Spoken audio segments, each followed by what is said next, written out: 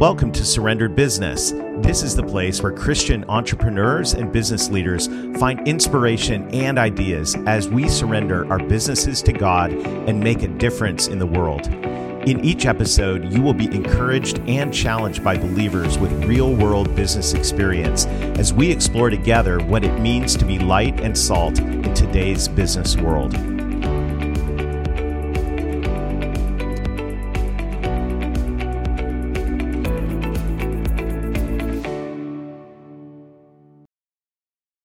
Daryl here with some thoughts on remembering we have an adversary.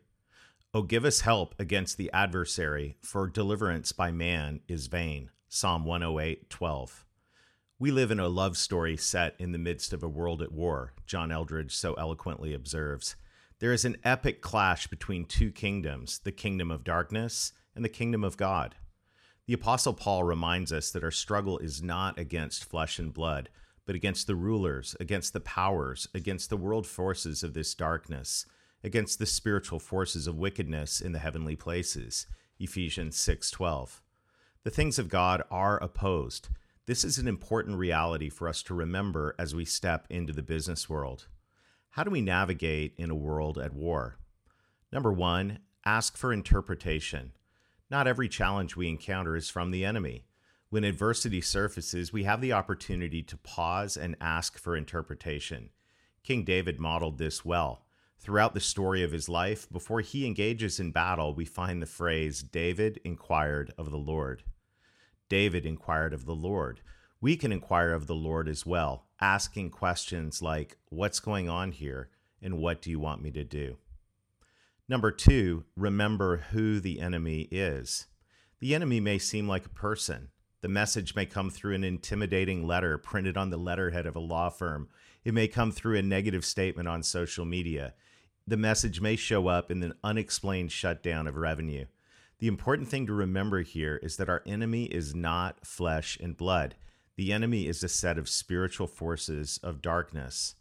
We are to love people. As usual, Jesus ups that game and tells us to pray for those who persecute us. The enemy is not people. The enemy is the enemy. Number three, take authority.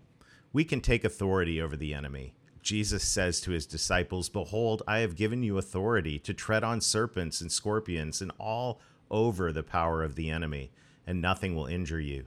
Luke 10:19. He goes on to tell his disciples to not rejoice that they have power over the enemy, but to rejoice that their names are recorded in heaven. It's almost as if Jesus assumes that taking authority over the enemy is a routine thing for those who follow him. Maybe it should be a routine thing for us to do in our businesses. We have an adversary. That adversary is not people. When we forget that we have an adversary, we end up assigning blame to the wrong places.